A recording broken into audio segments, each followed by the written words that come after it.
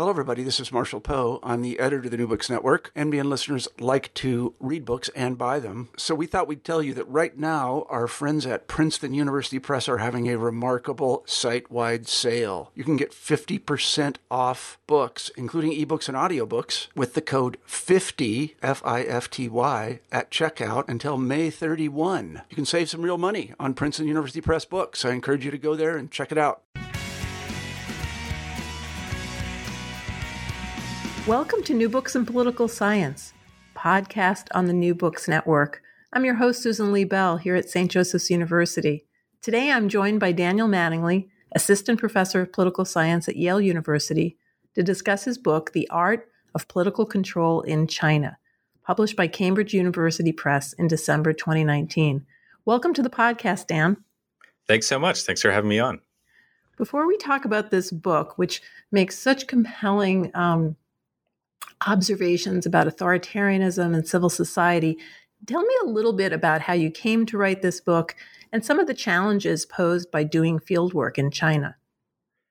Absolutely. So I think that writing this book was motivated by seeing sort of two astonishing things about China. First is just the tremendous amount of growth and change that China has gone through over the last decade and a half that I've been traveling to China. And of course, before that, so since 1978, China has lifted 800 million people out of poverty. And along with these changes have been really also far-reaching government interventions in society. So I think, one symbolic thing that I think a lot of people are familiar with is the one-child policy, which has limited the number of children that people can have. It's been revised now to a kind of two-child policy, but this government is still sort of intervening in society that way. The other thing that really struck me was just the huge amount of urban change. And with that has come these land development programs that have requisitioned land and homes from over 100 million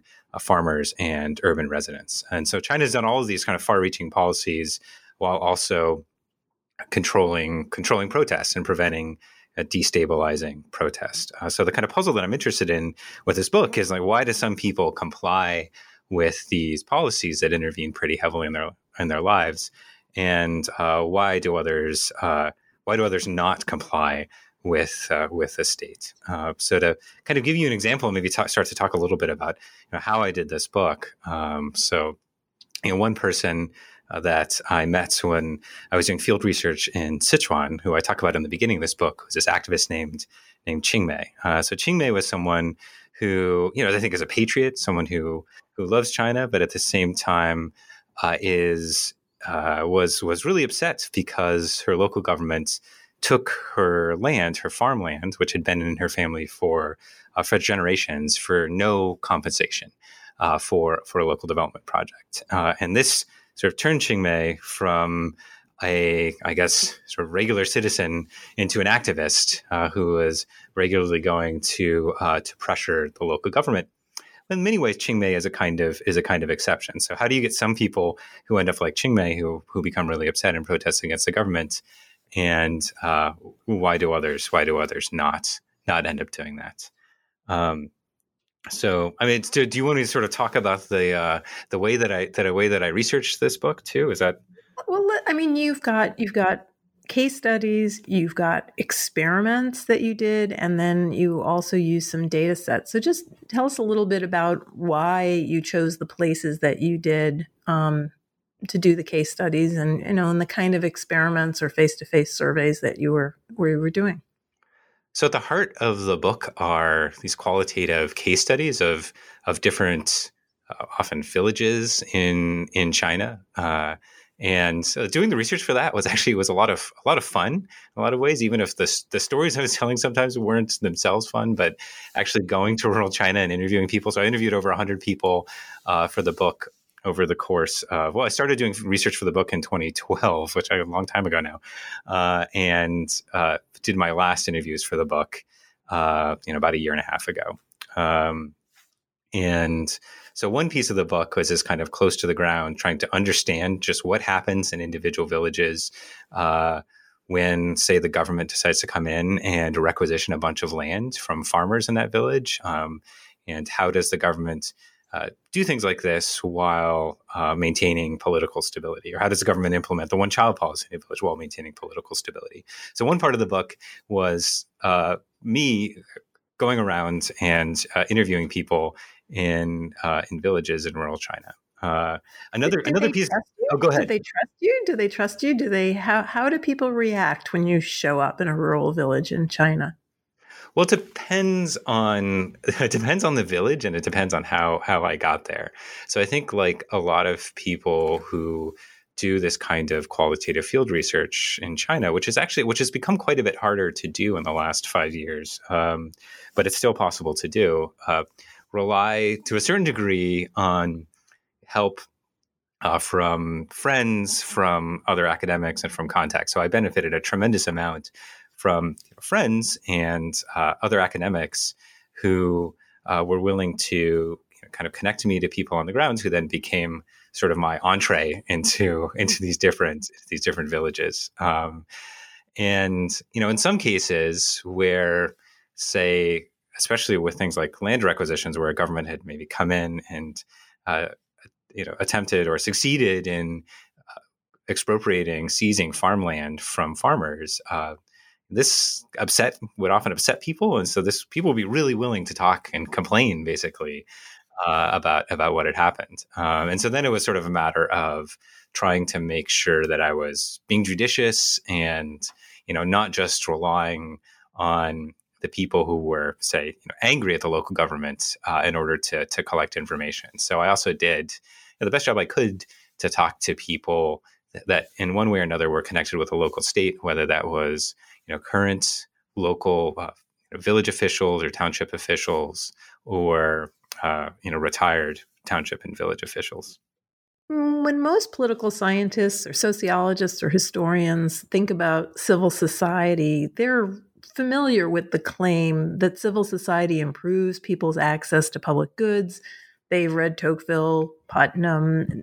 They've concluded that social capital builds civic groups like bowling leagues, or in your case studies, lineage associations and societies, and that those enrich social life for the people and also bolster the kind of civic engagement that supports more freedom and helps people resist authoritarian institutions.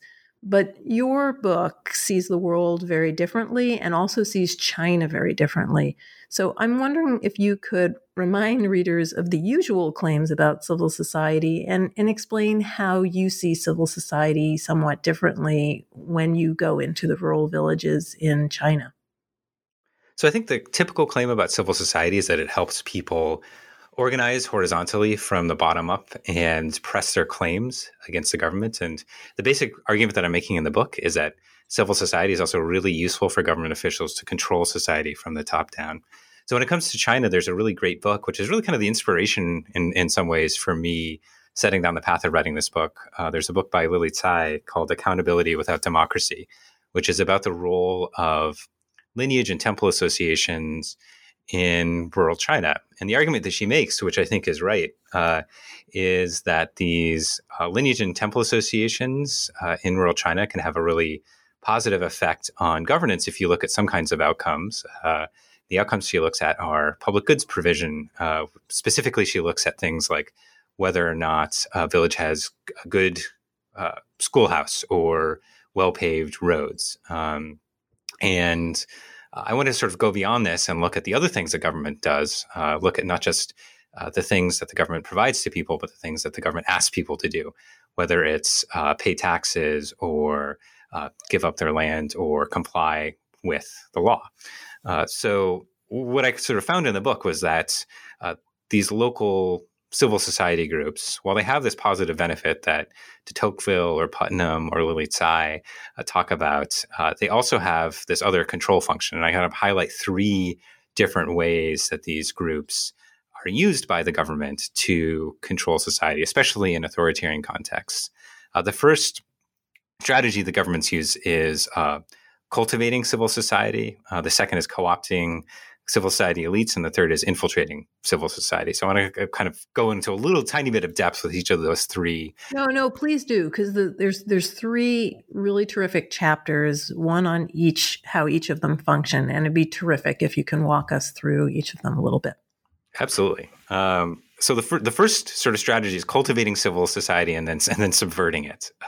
So the strategy here is to either have government officials themselves build civic and social groups from the ground up, or else, encourage sort of potential allies to do this. So in rural China, which is the focus of this book, you can imagine a sort of village official who would encourage other members of the village maybe to help set up a dance troupe, or to revive a lineage association, or to set up a temple council. And the presence of these groups would often helps local officials in a couple ways. The first way is that the sort of social cohesion that these groups create has a nice pro-social side, but it can also be harnessed by the state. So it can encourage the presence of these groups, whether it's a kind of a dance troupe or a lineage association, can encourage people to cooperate with each other, but it also encourages people to cooperate with the state. So you can, I think you can go kind of beyond China and look elsewhere. And I think other kind of autocrats in other settings have used sort of similar strategies of trying to cultivate these groups. I mean, I think one prominent recent example is Viktor Orban in Hungary. As part of Viktor Orban's sort of rise to power in Hungary, involved the creation of what he called civic circles. And these are kind of like local associations that Orban encouraged people to create in Hungary. These are grassroots associations. And ultimately, what was the kind of bigger picture consequence of the creation of these local civic groups? It was the creation of a more autocratic, less democratic, less liberal authoritarian state in Hungary. The second in the chapter, I'm sorry to interrupt. I was going to say, and in the chapter, you talk about how they're able to collect information, how they're able to track behavior. So that same sort of intimacy and trust that you have with these individuals in your group also allows them to hand over more specific information about you to the government. That's right. Yeah. So the fact that people are enmeshed in these groups, I argue, also makes them more legible or more visible to the government. If you're a member of a lineage association, you're going every day or a few times a week, say, to the lineage hall. It just makes it easier for local officials to observe you and figure out who you are and what you're doing and what your political opinions are. Just say a little bit about the lineage associations, because I think some listeners will be very familiar and some will have never heard of this. So just explain a little of what they're like and what they do and how often they meet. As a lineage association, these weren't something until I started spending time in rural China. This was something I wasn't familiar with at all. So lineage groups in China are extended kinship groups. You could think of them as essentially clans. And in a given village, they might have, and they could be as small as several dozen people, but often they number in the hundreds or even thousands of people. So these are extended kinship networks where everyone is descended from a common known ancestor. This might be from 300, 400, 600 years ago. And these lineage groups often, in the past, they might have had common property. Now, under the Communist Party, especially in recent years, these lineage associations might have lineage halls, which are essentially ancestral temples that are used to worship and venerate ancestors. These ancestral temples often have kind of spirit tablets in them. And I think an important function of these lineage associations is they're kind of like social clubs for your clan. So one thing that they do in some places in rural China is they might hold yearly feasts around the Lantern Festival, around Chinese New Year, or around dragon boat races in the summer. So they do have this nice pro-social side, but at the same time, they've historically had this. There's this tension between the fact that there are these grassroots social groups that are in some ways outside of the state. At the same time, the state has often found them pretty useful as a way to understand society, make it more legible and controllable. Okay, so for the first one, cultivating, the government can, through these associations, gather information that they wouldn't be able to get, and that helps them establish social control. What about co-opting?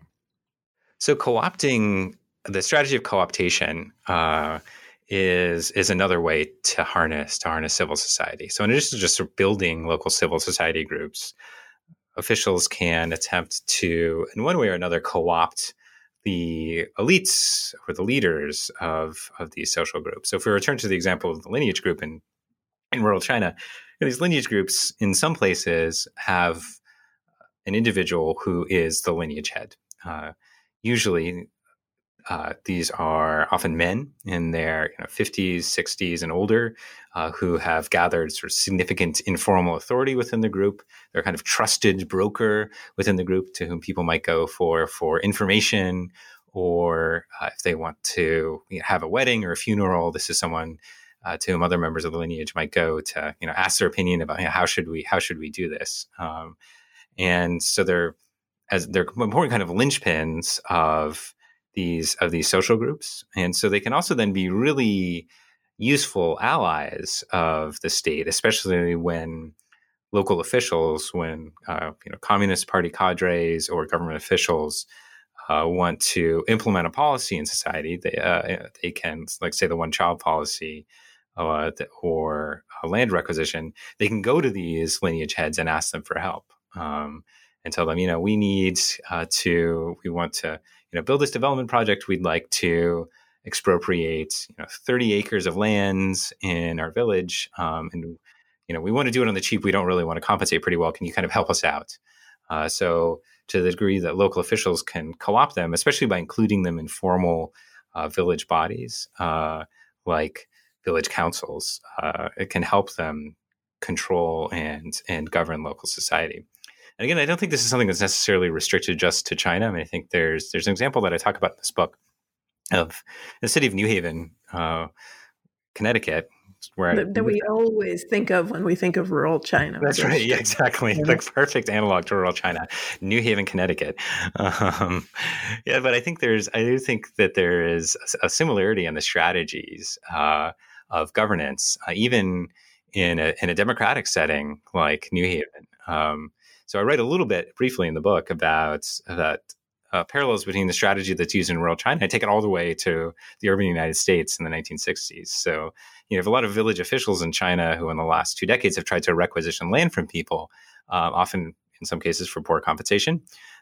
This happened in the United States too, especially with redevelopment of urban cores in the 1960s. So I talk in the book about how in New Haven, Connecticut, the mayor at the time, Richard Lee, used a kind of broadly similar strategy in a more democratic context, where he wanted to use eminent domain to take a lot of land in order to redevelop downtown New Haven, in order to build this highway system through New Haven. So one of the things he did, he was a pretty savvy political operator. He created these councils that then drew in and arguably co-opted the leaders of local civil society, whether it's union leaders or leaders of a particular ethnic community like the Italian community in New Haven, and this really helped to forestall any widespread coordinated mobilization against Mayor Lee's redevelopment program. So I do think that strange as it may be to think that there are these parallels between how governance works in the United States, how political control works in the United States, and how it does in a context like China.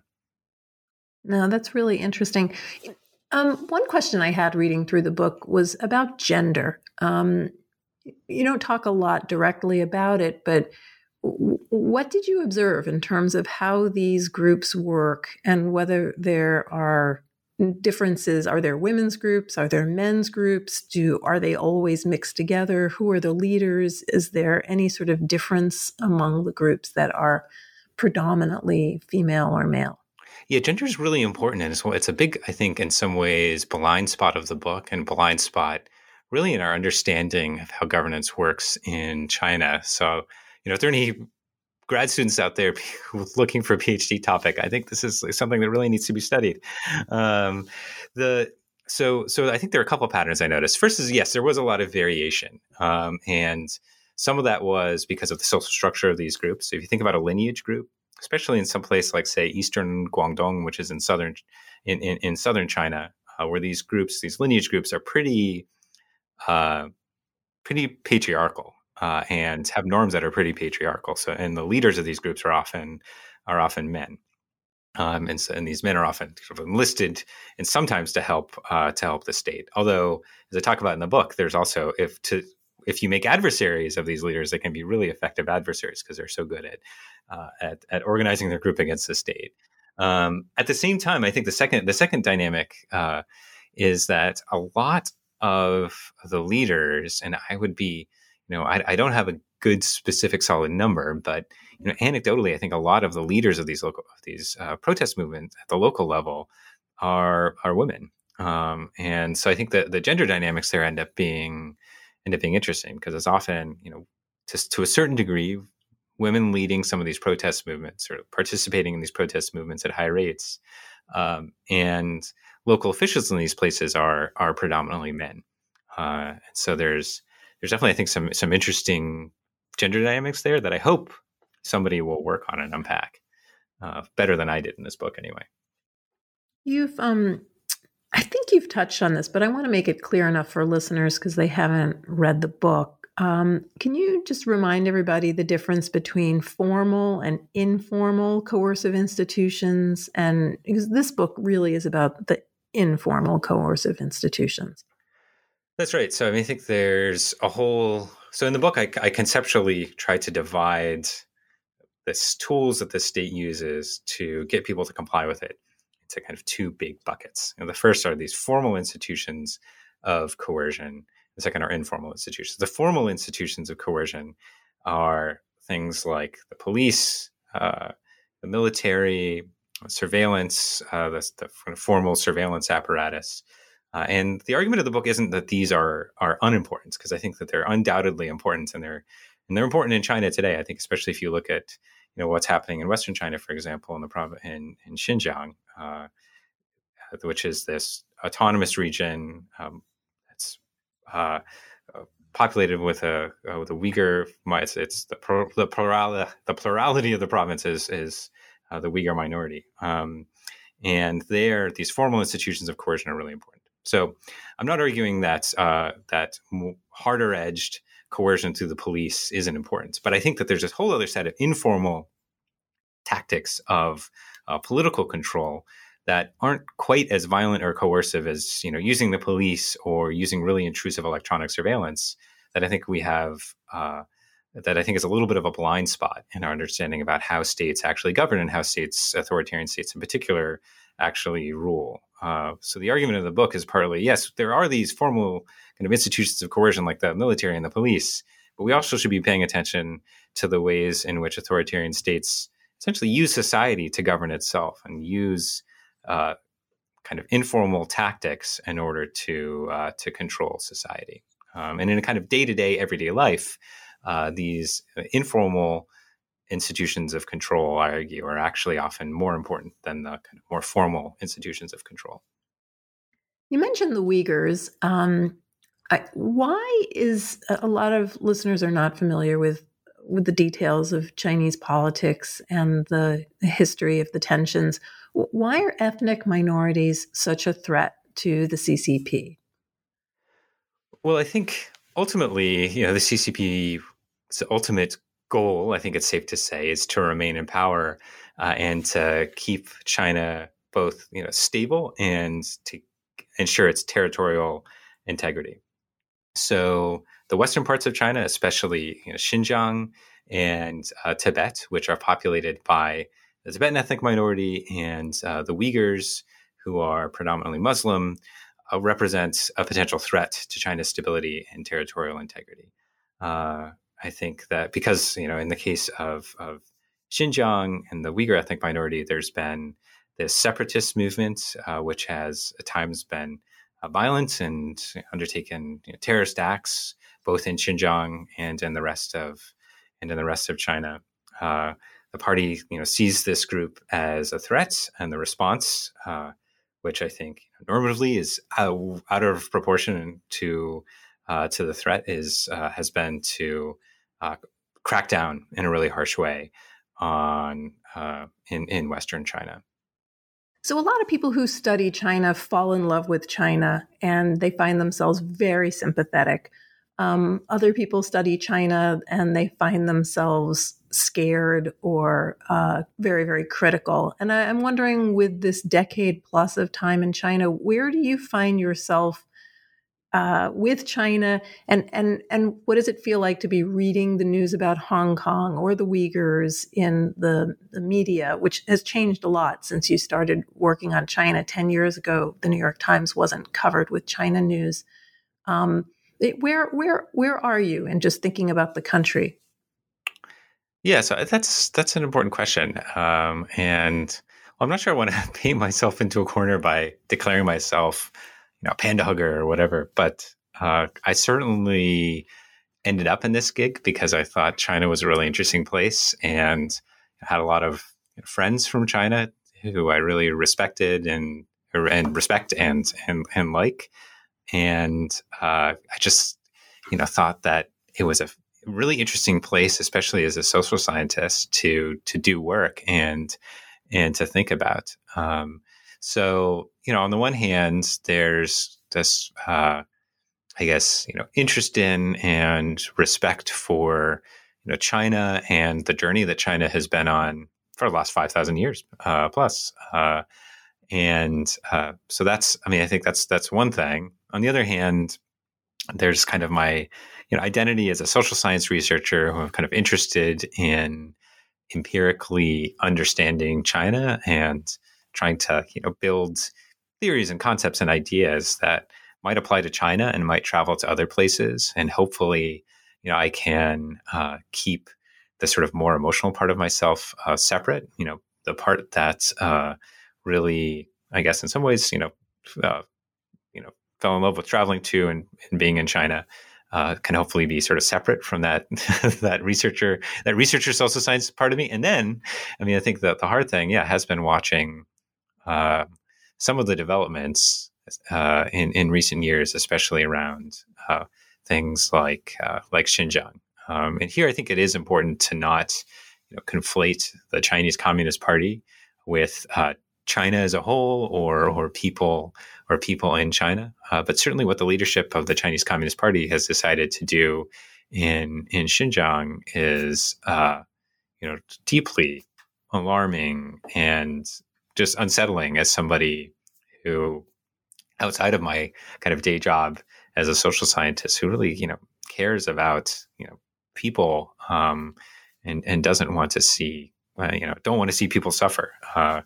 So I think that these two things, really three things can coexist. This kind of interest in China and respect for it, along with, alarm at specific things that are happening in China, especially the internment of hundreds of thousands, probably more than 1 million Uyghurs in Western China, along with this kind of social science side, where I'm, trying to understand China and relate it to what's happening in the rest of the world.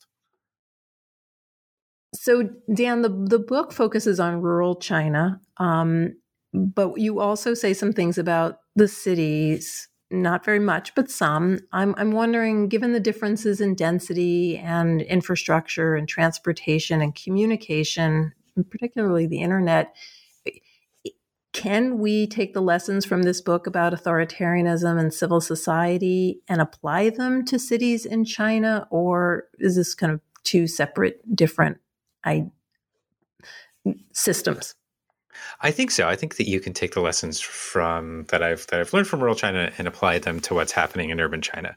So the kind of third tactic that I didn't really have a chance to get into depth with is a strategy of infiltration. And I think that's something that the Communist Party has invested in really deeply, both in rural and in urban China. So the strategy of infiltration essentially boils down to building networks of informants who are connected to the state in some way. So in rural China, villages are broken down into what are called villager small groups. You could think of this is like the equivalent in the US, I guess, of having a neighborhood watch where the villages or where a neighborhood in a city, say, has a designated person who is responsible for other people and responsible for sort of monitoring the goings on in that neighborhood. In urban China, there's a kind of similar system of residential committees. And then below these residential committees often have people who are charged with being, say, the entryway monitor for a particular apartment building, who is supposed to monitor, the comings and goings of people, who is supposed to do a lot of good things like maintain order, reduce crime, ensure that things are sanitary and clean. But at the same time, these monitors have a political function, which is to try to essentially be nosy barkers with their neighbors and try to figure out what their political leanings are. And I think this kind of strategy of infiltration is something that other authoritarian regimes have taken to even more extremes than the Communist Party in China. The most famous example of which might be in East Germany, the Stasi's network of hundreds of thousands of informants, many of them in cities and the urban parts of East Germany. So I think strategies like the strategy of infiltration aren't just specific to the interesting, in some ways unique context of rural China. I think that it travels both to urban China and I hope to some degree beyond. There's also been some changes since you wrote the book with social credit, where the party has looked to create these scores for people.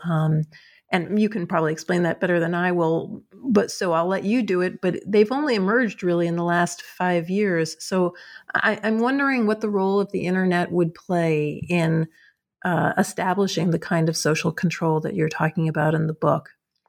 That's right. So I think that these sort of electronic tactics of social control are important, and I deal with them very briefly in the book. But the punchline is that I think that these more sort of personal, informal methods of control are still really important, and in many ways more important and effective than these kind of electronic, high-tech methods of social control, whether it's a social credit system or their surveillance system. So what's the social credit system for listeners who aren't familiar with it? The social credit system, I think that, and maybe at some future point, wants to be a kind of comprehensive, national, unified system that integrates a lot of information about people's financial trustworthiness, and along with things like their compliance with the law and maybe even their political compliance into one sort of unified score. But I think some of the reporting on this has been misleading, actually. And what it is right now is actually a really decentralized set of local policy experiments where different governments are creating something that's, I think, closer to, in most cases, to like a financial credit score that in the US would be set up, through one of the financial bureaus. And right now it hasn't reached the level of a kind of Orwellian national unified credit score. Okay, so sometimes it's portrayed in the media as if I'm going to be nasty while I'm buying my groceries, and that will be reported, and that will be part of my social credit score. You're saying that's an overstatement of what's in mind? Yeah, that's an overstatement of where the social credit system is now. I mean, I think there are fears that it could eventually evolve in that direction, that it could be both a lot more comprehensive and coercive than it is now. But now it's more akin to something where if you, say, haven't paid a court fine, you might be prevented from buying train tickets. That's something closer to what the typical use of the social, at least in my understanding, I'm not an expert in this topic, but that's closer to where the social credit score is now. So Dan, you finished this very big project that you've been at for over a decade. What now? What is your research turning to now, or has already turned to? So I think what's next for me is trying to, in some ways, expand the scope of what I'm interested in with this book, The Art of Political Control in China, and look more historically and look at sort of more even bigger and more kind of violent instances of political contention and political control. So the book is mostly about China now and in the last decade or so, and how the Communist Party now tries to rule. The next project for me, I think, is to look at why people participate in more kind of violent political movements, whether that's revolutionary movements like the 1911 movement that overthrew the Qing dynasty, or less violent movements like the 1989 protests, pro-democracy protests in China, or something in between, like the Hong Kong protests, and try to understand both why people participate in it and how the people who are charged with repressing it in this kind of formal coercive apparatus, why the police officers and why the military sometimes side with the state, as you would sort of expect them to, and sometimes side with protesters. So that's where I'm going next, trying to sort of open it up and think bigger and more historically. Well, we'll look forward to the next book and getting you back on the podcast. I want to recommend the book to listeners who are familiar with China. There's a lot of detail here. If you're like me and you're not familiar with China, Dan does a remarkable job of translating for you. And if you have any interest in civil society, authoritarianism generally, this is really a book for all political scientists and people interested in China and politics. So, Dan, thank you so much for sharing with us today. And I'm going to urge everybody to go out and buy The Art of Political Control in China. It's available from the Cambridge University Press website. This is a December 2019 book, so really it is very new. Also available from online providers. Dan, do you have a shout out for any stores in New Haven that are carrying this book? Or I wish there are a lot of great independent bookstores in New Haven. So if you're in New Haven, check out Atticus, which is my favorite local bookstore. But Susan, thank you so much for having me on the program. I really enjoyed the conversation. I loved the book, and thank you so much for chatting with me today. Thank you.